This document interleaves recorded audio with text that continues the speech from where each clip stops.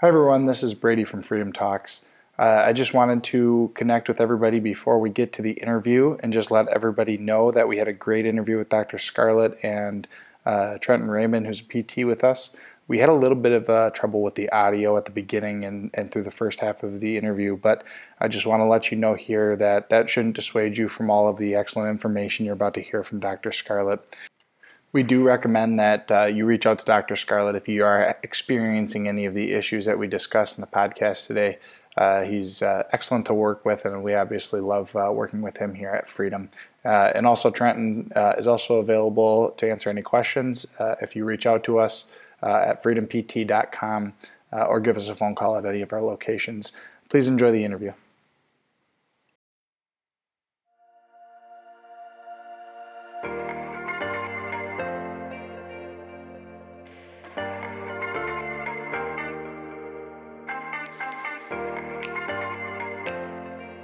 Hello, everyone. Welcome back to the Freedom Talks podcast.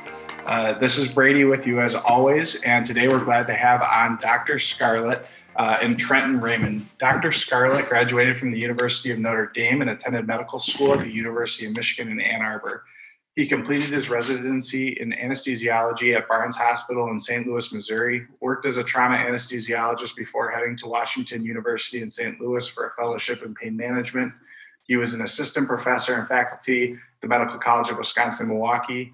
And Dr. Scarlett has clinical interest in spinal arthritic and cancer pain. Dr. Scarlett, did I get that right for the most part? Yeah, I guess the recent biggest change in my career is happening now. I was with Advanced Pain Management for 10 years, and now I am joining Wisconsin Spine and Pain. Okay. I'll still be in the Sheboygan area, yes. Okay. Our other guest is Trenton Raymond. He's a physical therapist who recently completed his OCS certification. And that certification shows he's equipped to specially handle advanced orthopedic therapy cases. Trenton handles chronic and complex spine cases at Freedom, and that's why we chose him to talk with Dr. Scarlett. How are you doing, Trenton? I'm doing well. Thanks for the intro, Brady. Yeah, it's interesting working with these types of patients. So it's really nice to have these opportunities to talk with Dr. Scarlett. So I'm excited. Awesome. So Dr. Scarlett, I want to get to know you a little bit more. What kind of led you to pain management, and kind of give us a general background of how you got to where you are now?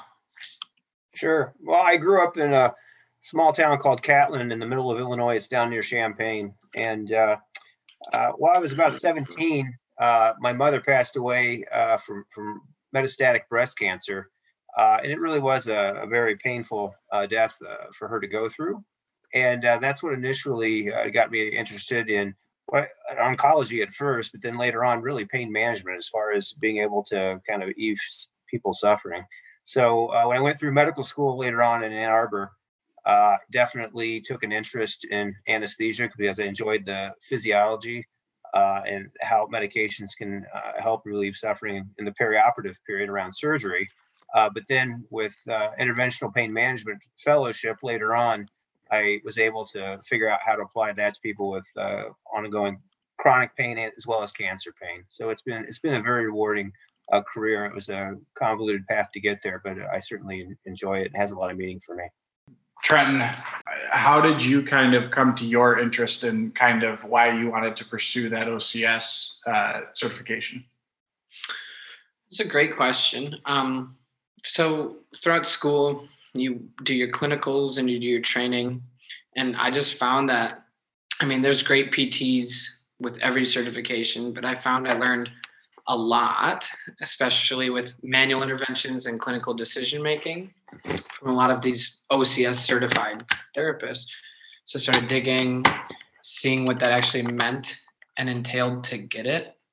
And it's very difficult. So I wanted to challenge myself to be functioning as a higher level therapist who is worthy of those letters. So that's kind of what got me going down that path. Gotcha. Some of the topics that we want to touch on today are chronic spine and back pain, something that you both are really good at treating, obviously, in different ways.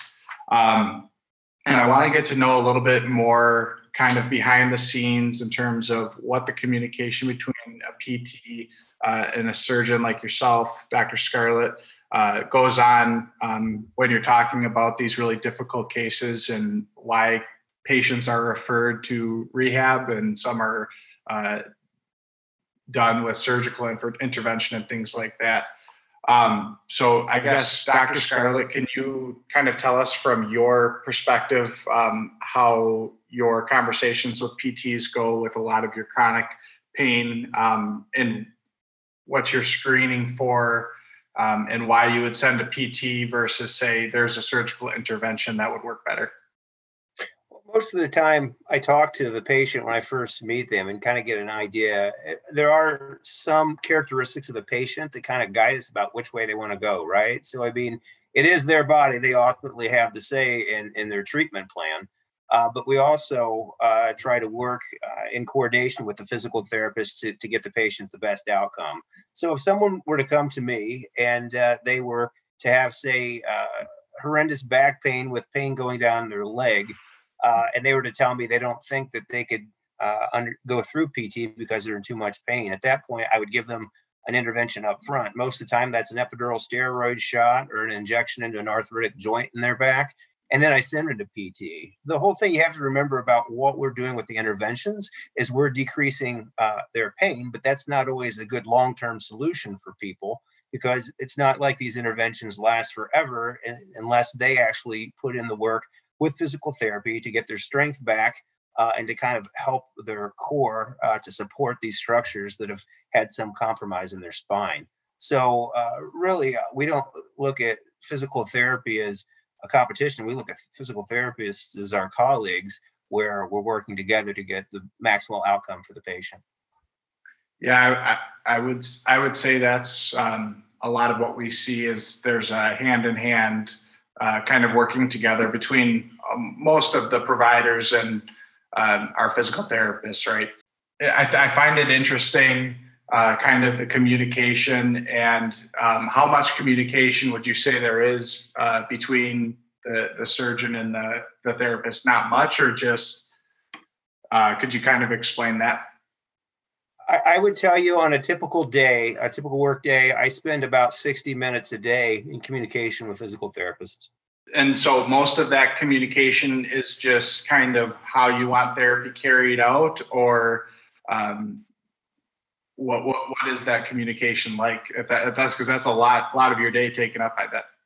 It is, and a lot of it's phone calls where I'm receiving calls and actually calling therapists as well.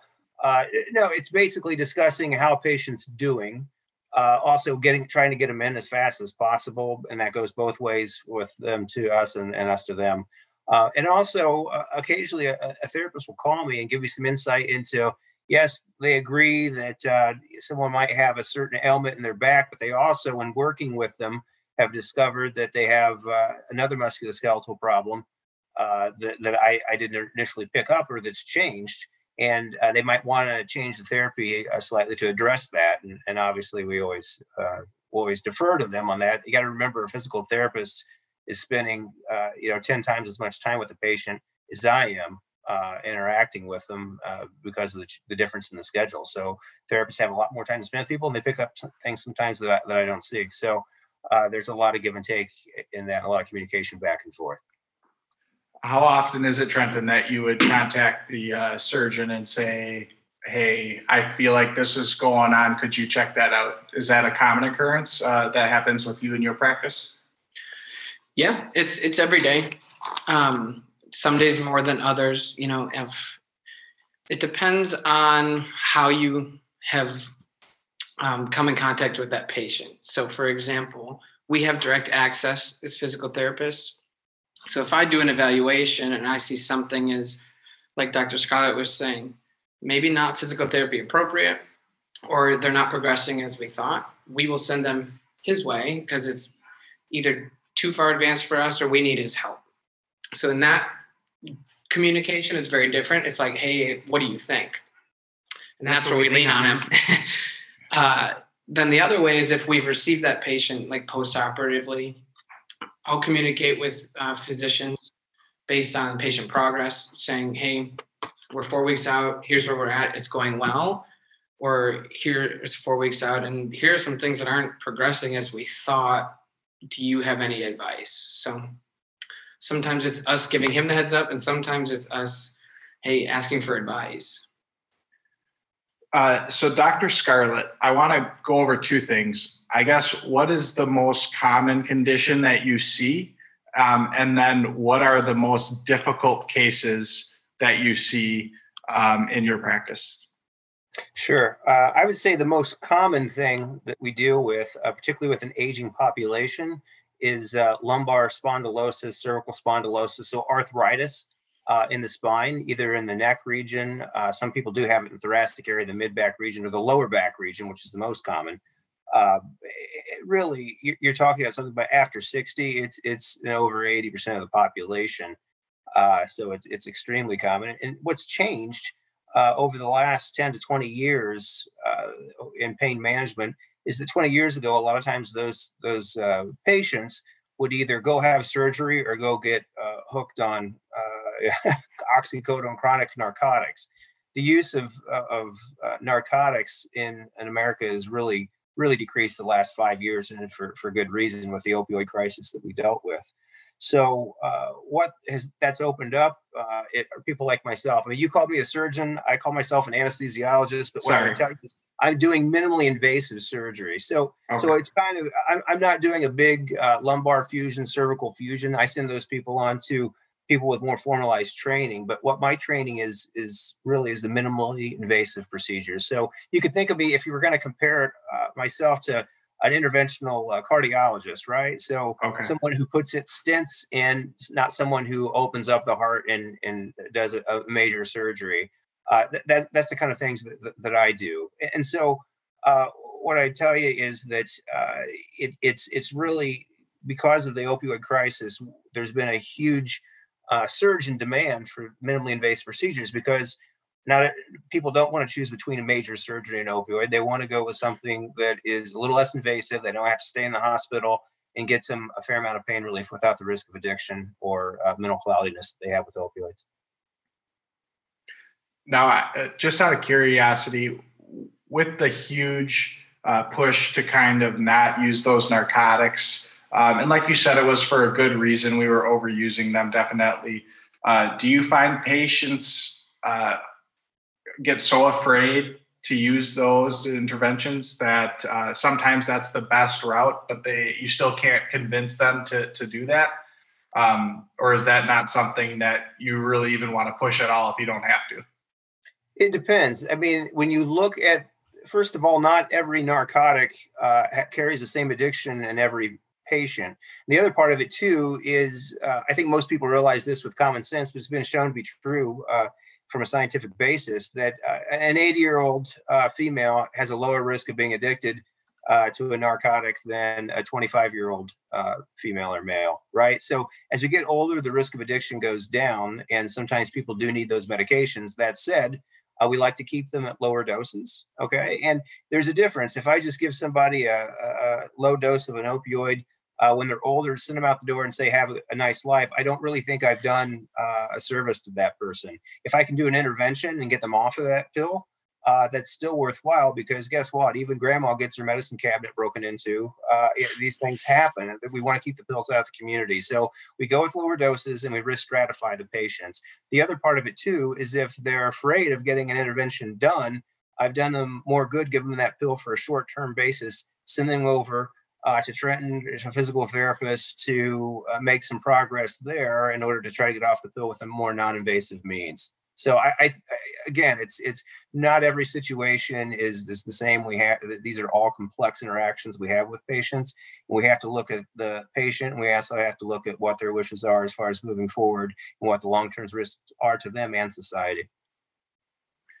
Trenton, have you ever had any experiences with someone being using those narcotics and that being non-beneficial to their therapy? Have you had experience in that in the clinic or when you were doing your OCS certification kind of thing? Absolutely. When you're dealing with persistent pain or chronic pain patients, like a lot of them have gone down multiple avenues and they're taking some form or some dose of something. So, like, I think that's a great kind of blending of what we were talking about before of when to communicate with Dr. Scarlett. If our therapy interventions aren't helping that person wean off, that's when we contact him a lot of the times and say, is there an intervention you can help us with that would help us with that transition away from that medication? Because you see it. So something I'm always interested in, especially when we're talking with PTs and other care providers, whether that be chiropractors, anesthesiologists, other doctors. Are there any cases where providers will disagree on a course of a path for a patient? And if there are, could you just give me an example of that and kind of how that interaction then goes if there's kind of a disagreement?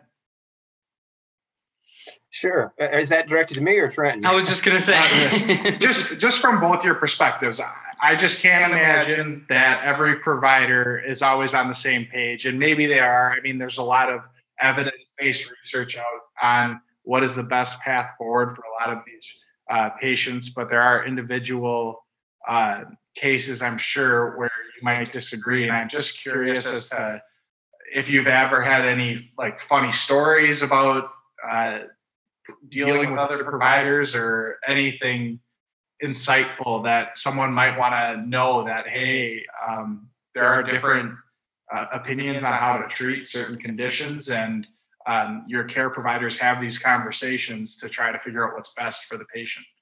Sure. Brady, what makes that complex is that most of the time you have a patient that comes in, say a 65 or 70-year-old, and they have arthritis of their spine. You get an MRI, they have arthritis of the spine, they have discs that are degenerated. They also have narrowing of the spine. And why is the spine narrowed? It's narrowed because their arthritic joints, as well as the disc, are encroaching upon the middle part of the spine.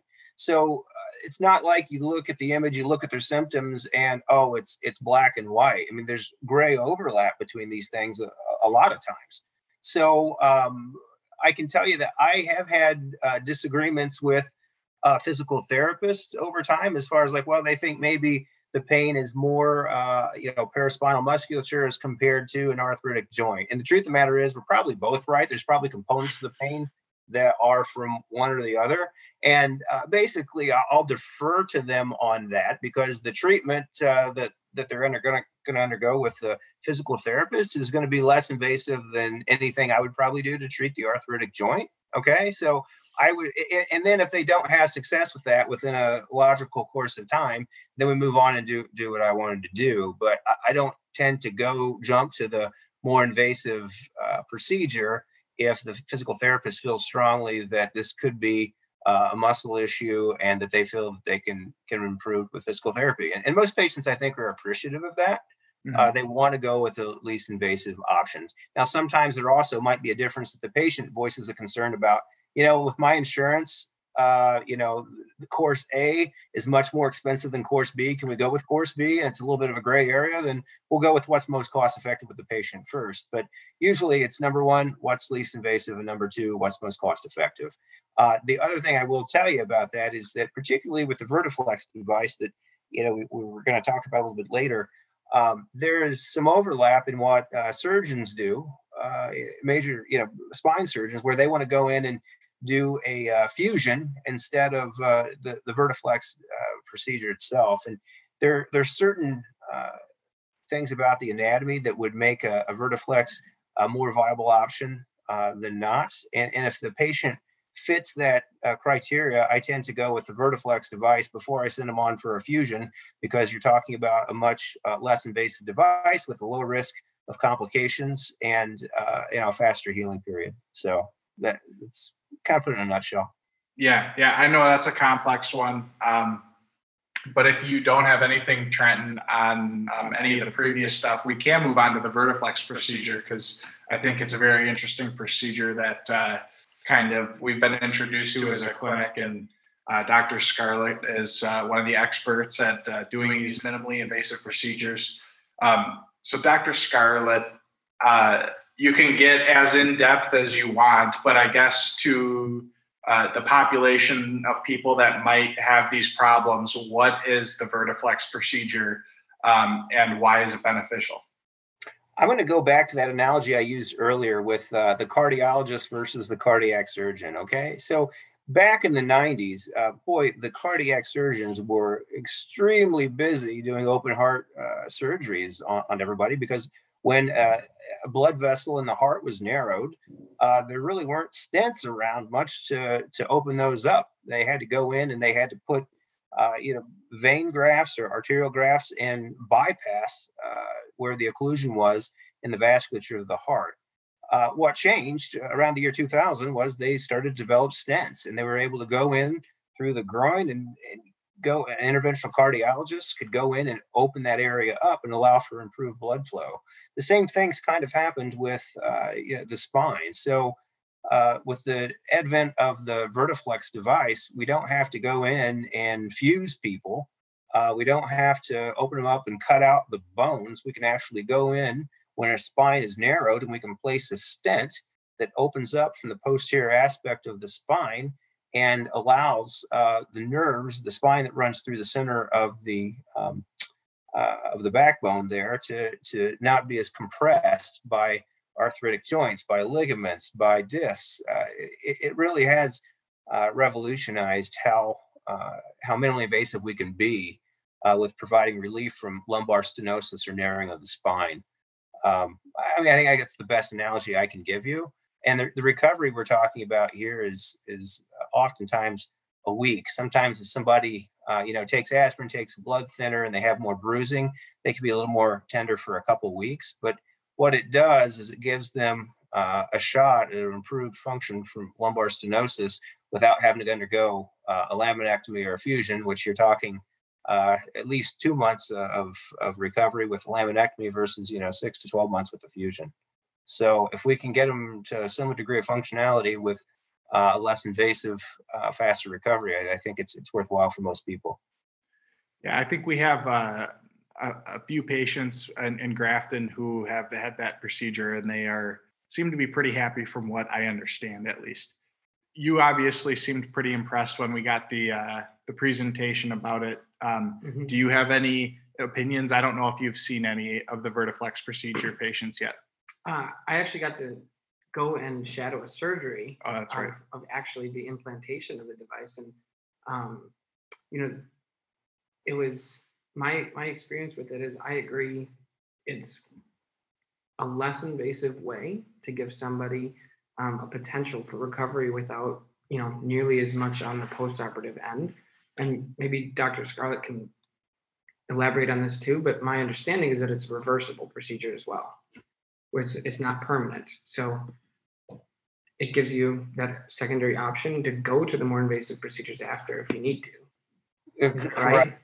That is a huge advantage of it, is that if we were to place this, it gives somebody about an 80 to 85% chance of success of avoiding a fusion or avoiding a laminectomy. That said, if they don't get the degree of relief that they're looking for, then they can still go on and have a laminectomy and fusion. It doesn't burn that bridge. Whereas if someone has a laminectomy and fusion beforehand, they can't go back and have a Vertiflex. It's right. Because the anatomy that we need to attach this stent in place is no longer there. So it's a logical step, I believe. There's certain contraindications to it. People that have instability of the spine where they lean forward, they lean back, their bones aren't in a stable orientation. Those people, the stent's not going to stay in place, and we send them on to have surgery. But as far as just undergoing the average person with stenosis undergoing the Vertiflex device does burning bridges, and it gives them 80 to 85% chance of success. I'm not sure if I missed this, but is there a certain population, like a sweet spot of the population that it's more likely to work out for compared to not likely to work out for in terms of age and demographic and all that stuff? Well, Ray, I guess what I tell you is people with lumbar stenosis, almost all of them are over the age of 65. There are Okay. some people that are just born with narrow spines and they would have some success with this. I think I've put it in a 40-year-old before who actually did quite well. But what I tell you is that the majority of people with this condition are 65 and older. So we're Okay. talking mostly about the Medicare population. The other part of it too is depends on the patient's expectations, right? So what I tell you, if somebody wants to have this done and their threshold for success is they want to go out there and run a marathon, it may not be the case. They're still going to have arthritis in their back. They're still going to have problems. If they want to walk their dog, well, this is a great option for them. But the other part of that too is they might not be able to go jogging after their fusion either. So I mean, it's Yeah. just those people are hard. It's hard to we can't make you a 65-year-old 25 again, but we Yep. certainly can make them as active as a 65-year-old as they can possibly be. That makes a lot of sense, and that's a great way to put it. That's got to be such a big part of everything is managing expectations for a lot of these procedures, and you just explained it perfectly why it's like you can't make someone younger, and that's kind of the long and short of it. But you can help them out and live a great life. Um, are there any other procedures that you've really we really like this Vertiflex procedure and you seem to believe in it? Are there any other procedures that you commonly do in your clinic that you see a lot of? Oh, sure. So if somebody has lumbar disc degeneration, lumbar disc herniation, we'll do epidural steroid injections for them, and that's been around for years and years. We also will do something called a radio frequency ablation, which is where we go in and we actually heat up the sensory nerves on arthritic joints in the spine. For somebody with back pain, even when they sit, just from arthritic joints, we can knock out the nerves so they don't sense that pain as much. It doesn't affect any of their motor function. And then Mhm. we also, for people that have had surgery, have a lot of scar tissue that's grown in or haven't responded to back surgery. We can actually place a spinal cord stimulator, which is basically a wire that goes in the epidural space above where they've had surgery, which blocks the pain from below, and that works real well for a lot of people. And that technology has really taken off over the last 5 years. Those implantations we're putting in today are much better than they were even prior to 2015. And the last thing we do is for people that, for whatever reason, don't respond to a spinal cord stimulator or have horrible cancer pain. Particularly with the cancer pain patients, it's really amazing because the doses of oral narcotics that it takes to get those people comfortable most of the time puts them to sleep, makes them dysfunctional. They can't really communicate with their family. We can put in something called an interthecal pump, which is a pump that goes underneath the skin but is filled with medication, and you can basically gives them about 300 times more potency than an oral pill, but it's without the mental cloudiness, without the side effects, without the constipation. So they're able to spend their last days in better communication with their family, as opposed to in a bed drilling on themselves. So it's all of that is very we do all those things, and it's very worthwhile and helpful for people. So pretty much every podcast I do with a PT, one of the things that always comes up is it's always easier to treat something if they come in sooner and they attack the problem before it gets really bad or that chronic pain starts lasting years and years and years, and it takes a long time to reverse all that. Would you say it's the same kind of thing? Like, how soon would you like a patient to come see you before it gets really, really bad for a really long period of time? Right. If somebody notices a pain that's, first of all, if it's completely debilitating, yes, get them to see me right away. If it's nagging pain that they're questioning whether or not to come in, I would give it 2 weeks. If it's lasting more than 2 weeks, come in. We can get an evaluation done for you. And frankly, there's been a couple times that's occurred where we'll do a thorough workup, right? And we found a couple patients early stages of cancer that we send them off to the oncologist, and it's been just because they listen to their body. So it's not. Sometimes pain can isn't always just benign pain. So I think it's important that we all listen to our bodies and we seek adequate medical care as soon as possible. Trent, do you have any other questions for Dr. Scarlett at all? Well, just I know we've talked about the Vertiflex procedure a lot, and I love the idea of that, logical next step before the permanent fix. And my question is, so we've talked about the post-operative care and everything, but are you noticing any negatives with it, or is it all pretty positive? The negative is just when it doesn't work and people are disappointed and they have to go on for Okay. surgery. I would tell you that if I've been disappointed with any outcome of it, it's sometimes where people are so deconditioned that they haven't been able to stand and walk for more than 3 minutes for 5 years, right? And so we put these things in, it's not that they're as limited by pain; they're just limited by being deconditioned. So that's something that's changed over the past 3 years we've been doing this, and those are the people that I send to you, Trenton, to get them a little bit more core muscle strength, to get them conditioned, to get up and get moving again. And I think that's made a huge difference in the outcomes here. People might, be disappointed because they're not getting their functionality back as quickly as they'd want to. But if they got to go to PT to get that back, it's worthwhile. They've still avoided surgery. So that's something that really has changed over time. And it's, and I wouldn't say it's a disappointment with the procedure. It's just being realistic about how quickly people can get back. Right. And I think that's a great point too, that you were mentioning. Sometimes it's where you were at before. So going off of Brady's point, how long the issue's been going on. We see that too, the normal interventions we would normally see working aren't, so just early identification is something we're working on a lot, and it sounds like you guys are really aware of that too. So Trent, anything else you got? No, I just want to say thank you, Dr. Scarlett. It's always great talking to you and learning from you. And I enjoy working together. I look forward to it. Dr. Scarlett, I would like you to kind of let everybody know all the information they would need to know if they want to come see you, and just where they can find you, and if you've got a website that you want to give out, and you can always get that over to us, and we can post that with the podcast and on everything else. But if you could just give us a quick rundown of your practice and where they can find you. Yeah, so I am a transition period here. And this next week, I'm winding down. So my last week with advanced pain management. And I'll be starting with the group called Wisconsin Spine and Pain.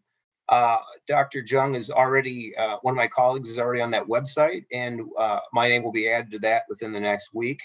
And the number for the Sheboygan area that they can call for Wisconsin Spine and Pain is 920-204-6758, and they can call for an appointment, and we'll be seeing people in person after December 1st. Before then, we will be doing virtual visits as we're getting up and running off the ground, but we're happy to see anybody. I know it's really frustrating right now getting in to see healthcare workers because of the COVID crisis. We will have protocols in place to deal with that, but I want everybody to know that we're certainly not shutting the doors, not seeing people long term. We're going to get people back in because I think there are a lot of people with chronic pain that have not been treated, particularly in the last 6 months with the COVID crisis. And we're going to get people back in that might be wearing masks and glasses, but we're going to be seeing them. We're going to be taking care of people. Too many people have been living with things for too long this year. Yep, I agree. That could be said for a lot of things this year. So Dr. Scarlett, again, thank you so much for coming on. And if anybody's listening that does have chronic pain issues, Dr. Scarlett is a great resource to use, especially if you're in the Wisconsin area. And if you have any questions or have any kind of problem finding Dr. Scarlett, feel free to reach out to Freedom and we will get you in contact with him. Dr. Scarlett, again, thank you so much. Trenton, thank you so much for coming on. We appreciate your time and that you took the time to come on and do this with us. Thanks a lot, guys. Have a great day. You too.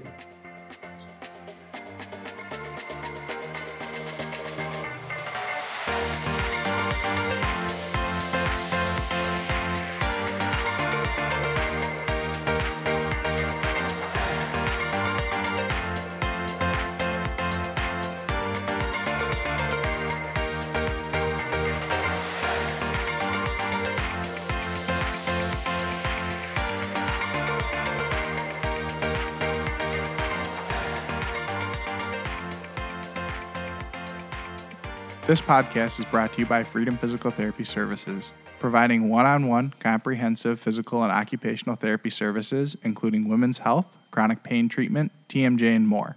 With 4 locations in Fox Point, Grafton, Brookfield, and Mugwanago, Wisconsin.